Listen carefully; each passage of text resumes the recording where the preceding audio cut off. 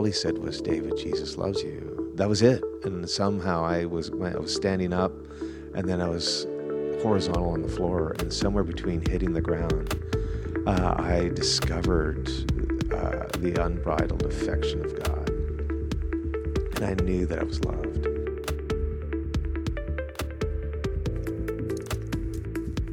This is The Unseen Story, first-hand accounts that reveal God's love and power in the lives of His children.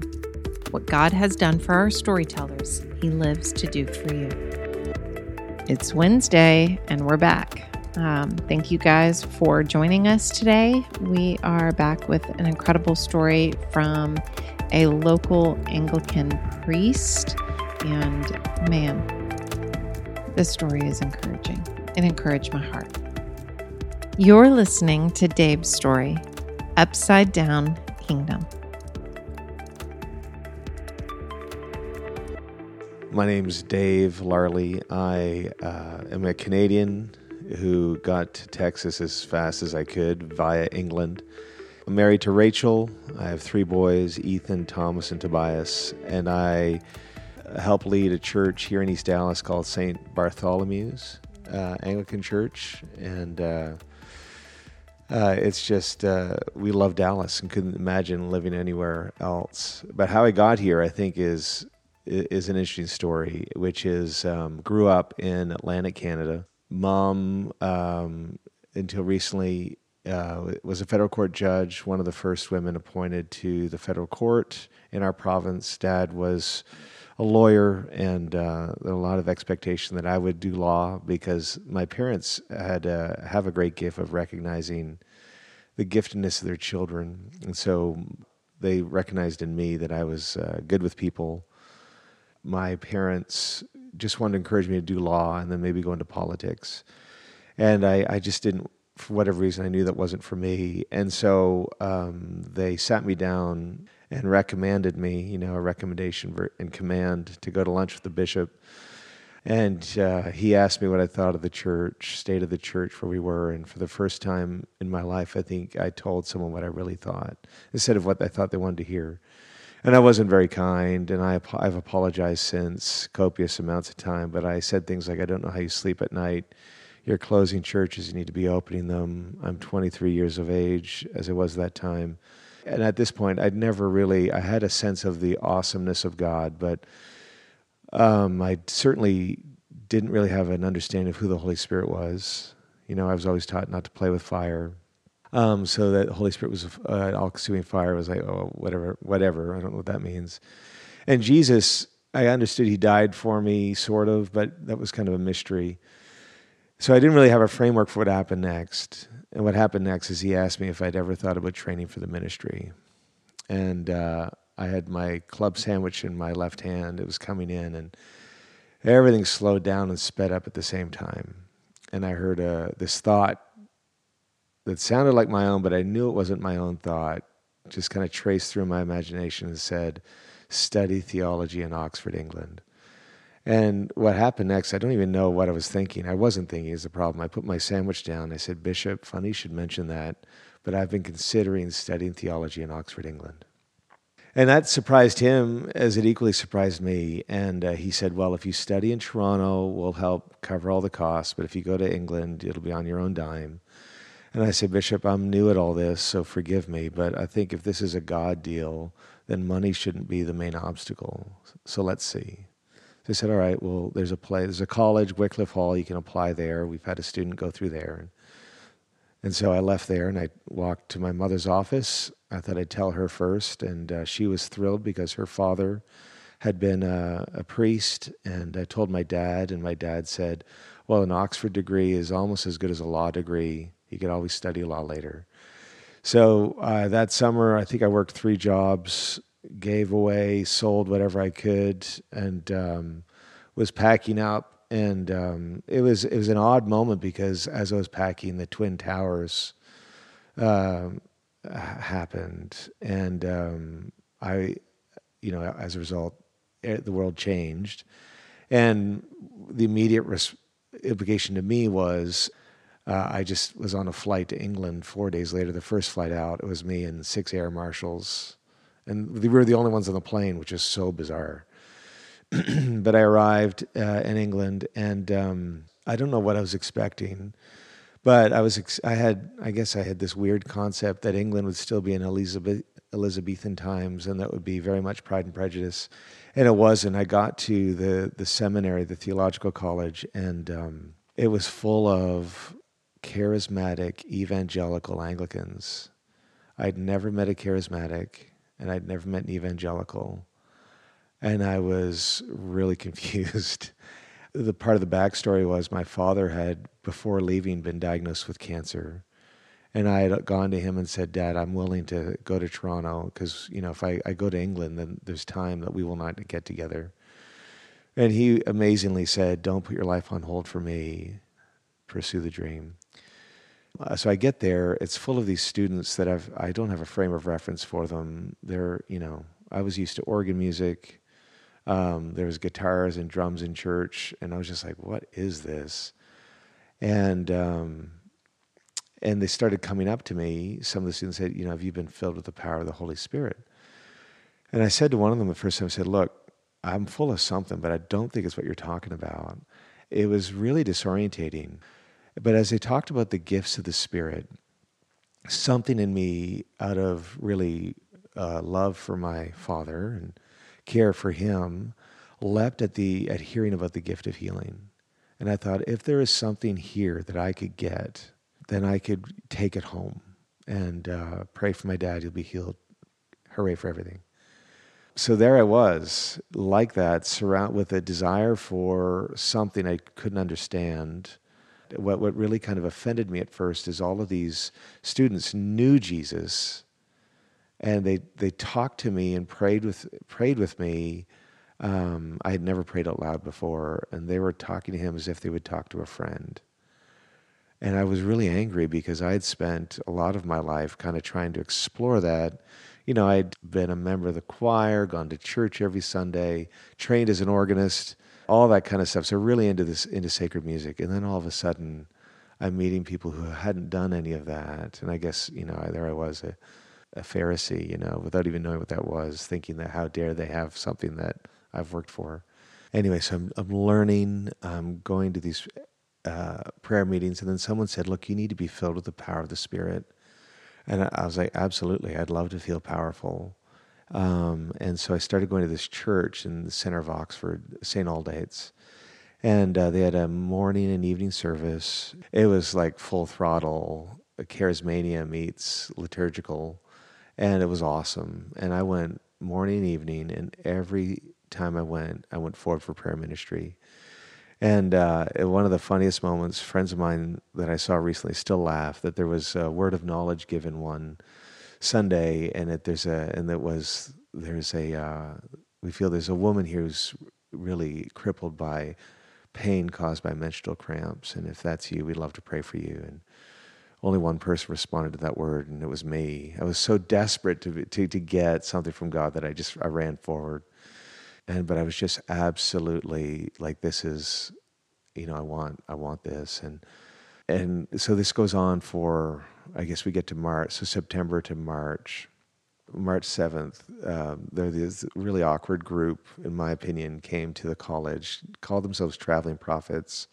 And by then I knew enough about the New Testament and the role of prophecy in the Old versus the New to know that nobody really calls themselves Traveling Prophets. So I went there really to debunk them and show that they were, false prophets. And I couldn't have been more wrong. I go there to the room, and they're praying for people, and we were going on a mission trip, and so they called us all up, asked us to put our hands out. They're going to pray for us and anoint our hands. And I was the last in line, and as they get to me, I really was unprepared for what happened, but I suddenly had this sensation in my hands of fire. And because I was unprepared, I thought, oh, wow, this is God telling me I'm going to hell. Like, there's no saving me. So I'm like sullen. I was like, okay, well, I guess I'll try to be the best version of myself I can, and then I'll just take what's coming. And so, I go down to supper afterwards, the meal hall, and there's nowhere to sit. So I'm sitting on my own at the table, like, oh, so it begins now. And then the prayer team, who I had such problems with because they were so eccentric. They had banners, a musician who played the keyboard who had nature sound effects to go along with the music, and it was just not my deal. But bless them, they sat around me and they said, we noticed that when we prayed for you, you kind of had a reaction. I said, yeah. I said, yeah, when you prayed for me, God showed me that I'm destined for hell. And they said, oh, that's interesting, because that's not something he would do. I said, how do you know? He says, well, we know him. I said, well, what do you mean you know him? He says, well, we know Jesus, and that's not what he's like. And they kind of explained it in such a way that it was like, this is what I've been missing. And so they said just what Jesus had done for me, and that I was not going to be brought up on charges for my previous sins, that it was wiped clean. And they said, well, we need to pray for you. So they pray, and the keyboard player, who was in some ways, he was the most offensive to me and the greatest blessing to me, came up and he said, I need to pray for you. I said, great, go for it. And all he said was, David, Jesus loves you. That was it. And somehow I was standing up, and then I was horizontal on the floor, and somewhere between hitting the ground, I discovered the unbridled affection of God. And I knew that I was loved. And when I got up off the floor, I was like, Lord, I don't know how long I was there, but I got up off the floor and I thought, I will give my life to sharing this. And the change was pretty instant, because my tutors noticed that I had been in the back of the class with really cynical, I was a bit of a jackass, asking all these questions that were divisive and just being a hard person in the classroom, to all of a sudden I was in the front. I just had all this passion, this zeal, this energy, and they really didn't know what to do with me, because I think they were more accustomed to people losing their faith than gaining it. So I come home that summer to Canada, and my sisters take me aside, and they're like, what happened? And I hadn't told them anything. I said, what do you mean? He says, you're different. You're caring. You're interested in our lives. Something has changed. What is that? And I just begin to share with them. And so it's pretty amazing. So I go back and finish out. My second year, I meet my wife, Rachel, and we're married in our third year. And then we moved to London, to Southwest London, where I took on a job there as a associate training. The title was training curate, and it was just incredible. And so in the city of London, where we were in the borough of Battersea, and it was subdivided into different parishes. So it was a community church, a church that, and I guess we had maybe 6 city blocks, maybe 7, that were people in our parish. And so, for example, in England, if someone died in that area and the family needed a funeral, they would come to their parish church. They would come to us. And because you don't have the division of church and state, it's all one, that we were expected that we would do weddings for people who lived in our area, and funerals, and just huge opportunity, because you had this sense that people would come to the church who didn't know the Lord. We had a prison in the parish, and so as priests, we can go into the prison as much as we wanted. And we had started doing the Alpha course there, and guys were getting saved, and were asking to be resettled in our parish to live alongside the people that introduced them to Jesus. And so the most incredible thing happened. The prison service recommended the families to come to our church, because they knew we would be cared for. They would be cared for. And so we suddenly had these moms coming whose sons were in jail because of gang involvement. And they were such a blessing, because they didn't need convincing of their need for the Lord. And then the police started coming, because they noticed that crime was starting to go down in the area, because the homeless and the drug dealers were starting to be cared for in a way that they didn't expect. One guy was this lovely guy, Liam Gillespie, and Liam snuck into our Christmas Eve service, and without telling anyone, said to God, Lord, if you're a Northern Irish guy, I wish I could do the accent, but he said, Jesus, if you're real, and if you'll get me off the booze, I'll give my life to you and to getting other people off the booze. And that he started bringing people into his house, letting them live with him, and he would take them to AA and bring them to church, to us. And so he starts bringing his friend Neil. the local heroin dealer. And I think Neil gave his life to Christ with me there about 8 times. He just wanted to be thorough. And what was incredible is he came right off the heroin because he was dealing and using. But the challenge was once he got off the heroin, his memory returned and he realized who owed him money. And so he would go to collect on his debts. And then all of his clients started coming to church because they wanted Neil to go back on the drugs so that the debts wouldn't have to be paid. And I'd say, I don't think it works that way, but I'm sure we could work something out. And so, he became a real person of peace for us because all of a sudden the patriarch of the street culture in our parish had gotten saved. And so walking to the train station usually meant I had to give it an extra 15 minutes because he would stop me and gather all of the crowd, that, the beggars and all that stuff, the dealers and everyone who's around, and say, now you're all going to be quiet because the preacher's got a word for you. And so the first time it caught me off guard, and then you just kind of realize, it kind of was really helpful because I really had to read the Bible. I really had to have stuff going.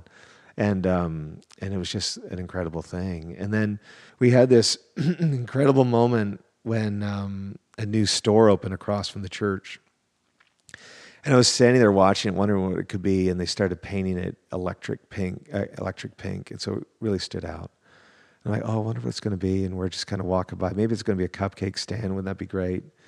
But they start putting the letters up the top, and the first one was K-I-N, and we're watching all this kin, and it was Kinky Ink. It was the first tattoo parlor in the area, and some of the ladies at church were really alarmed. And anyway, as you do, I was going about life, and I'd walk by it twice on the way to work and on the way back. Because it was a 5-minute walk to the church, and there was a steady week where every day, morning and evening, this thought just came through my mind: go in and tell them I love them. And I thought, that can't be God. That must just be me, And then I suddenly realized, okay, there's something going on here. I need to go in just in case this is God. So I walk into the tattoo parlor, and I just hate needles. Right, so that's I have nothing against tattoos. It's just if I get a tattoo without a needle, I might be interested, but I'm not. And so I go in, and there's this guy there who's from California, of all places, boasted in the name of Yogi. And I say, hey, and he says, oh, you're not from around here. We start talking, and he pulls out his catalog. What kind of tattoo do you want? I said, I don't want a tattoo. He says, well, why are you here? And I just point across the road to the church, and I said, see that church? I'm one of the pastors there, and I just wanted to come in and say, welcome to the neighborhood. And I'm trying to figure out, how do I tell Yogi Bear, who's a tattoo artist, that God loves him? So I tried to fudge it, and I say, we just wish you that you'll find real fulfillment here. And as you can tell, you're the only tattoo place. And again, that thought comes through, tell him I love him. So I say, and Yogi, really, I'm here to tell you that Jesus loves you. And he says, right on. Let me show you my Jesus. And he turns this tattoo of like the craziest demon Jesus ever. And I'm like, yeah, I think we know a different Jesus. But, what was great about Yogi is he had the most comfortable sofa in Southwest London, and he made the best coffee. And so I kind of befriended him, and I would just stop in at the tattoo parlor on the way to work, sit down and have a coffee and just kind of chat and go. And then all of a sudden, as time went on, he disappeared for 2 weeks. Nobody knew what had happened to him. And anyway, we're a few weeks in, we're starting up Wednesday, and who comes through the door but Yogi? And I'm like, Yogi, what are you doing here? And his eyes looked like they were just full of light. He said, it's a funny story. I said, yeah. I said, immigration detained me for 2 weeks. I said, oh, I'm so sorry. I says, no, it's all good. So what happened? He said, well, this chaplain came by my cell twice a day, and he was the most annoying guy ever. And finally I said to him, if I give my life to Jesus, will you leave me alone? And the guy said, sure. So I got saved. And I've been trying to find a church that I could go to, but this is the only church I've found that says that tattoo artists are loved. So we have this tattoo artist who starts coming to everything. I mean, he even tried to come to the women's Bible study because he was just so hungry. And no one had ever told him that Jesus loved him as he was. And so his clients start coming. And it's just suddenly the church gets turned inside out, and in the most wonderful way. And we had this one time with this lovely guy, David Potter, who had for years, because of stuff that happened to him through the foster care system, lived on the streets and would sit outside of Victoria train station, just panhandling for money. And he tells it that a woman came by and said, "Would you like to meet the God who is love?" And he said, "Oh, I've got nothing better to do, sure." And so, long story short, he gets saved and starts coming to church on Wednesday. And then when the police start coming, one of them walks in and recognizes Dave because he'd been the beat cop in that area, and he thought David died. And it was incredible because David says, "Well, I'm not dead, thank you very much, but let me tell you what's happened." And to see David tell this police officer what God had done in his life, I mean, the police officer just completely melted and gave his life to Jesus. And it was, we saw very clearly the topsy-turvy nature of the kingdom, that everything kind of inverts at some point where the powerless suddenly are used so mightily and so powerfully in the lives of people who appear to have everything. And if God did something, I didn't want them to think it was because I was white, I had a degree, and I was ordained. And so I wouldn't pray for anything, but we said to them, if you come long enough, you'll get a PhD. And what we meant by that is you'll be able to prophesy, heal the sick, and drive out demons. And so as we taught them to pray for each other, we just began to see the most incredible things happen.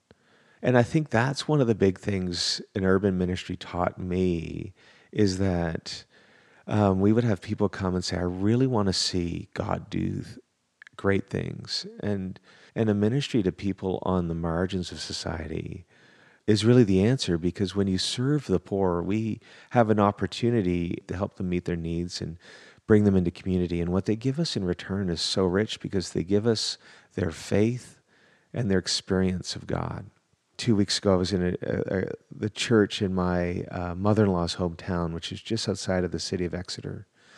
And the church was, it's beautiful, and there was 130 people there. And the worship was starting, and then 10 minutes in, these 4 people come in and sit in the very front. And you could tell they just had an Eastern European look about them. And they just begin to worship with everything they have. The most incredible, moving thing. And as I talked afterwards to the pastor of the church, I said, "Who are those for?" I said, "They are God's gift to us in this time." He said, "COVID has been hard on us because we had 3 lockdowns. And not long ago, these 4 Ukrainians came. And their zeal and their heart for Jesus is powerful. It's helping us. And so they are actively trying to get as many Ukrainians to move to their town because they say we need their help. And what we give them in return, lodging, clothes, pales in comparison to what they're giving us."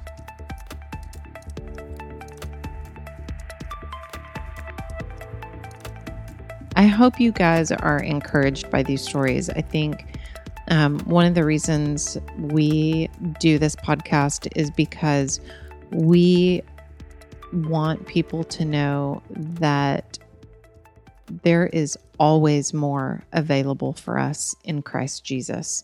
More joy, more peace, like every gifting that the Holy Spirit pours out. It's an endless well. It never dries up, and that's available to you if you avail yourself to it. And it says that the testimony of Jesus is the spirit of prophecy. Yes, and that is what we are bringing to you each episode. I think that my interpretation of that verse, or what I understand of that verse, is that when we testify of what God's done in our own life, and it reaches someone else, that can be breakthrough for them. Absolutely. So I hope that there's a testimony in Dave's story for you Yeah, and we just pray, Holy Spirit, have your way with the listeners. Have your way in their hearts and show them what you want them to receive from this message today. Okay, and if you like Dave's story, then you're going to hear another one next week. Yeah, so also feel free to share this episode. The more you share, the more people hear it, the more are encouraged, and the more growth that can come from this. So thank you so much for listening. We are beyond grateful for you guys, and we hope that you have a blessed day. We encourage you to ask Holy Spirit what He wants to say to you through this story. We invite you to partner with us through your God-given resources of time, prayer, and finances. Without your sharing, these stories don't spread to those who need them. Without your prayers, we are limited in what we can do for the kingdom. Without your finances, these powerful stories of God's supernatural love go untold. God has called us to share His stories, and we invite you to be a part of that mission. For more information, be sure to check out our website at theunseenstory.org. Thanks so much for listening.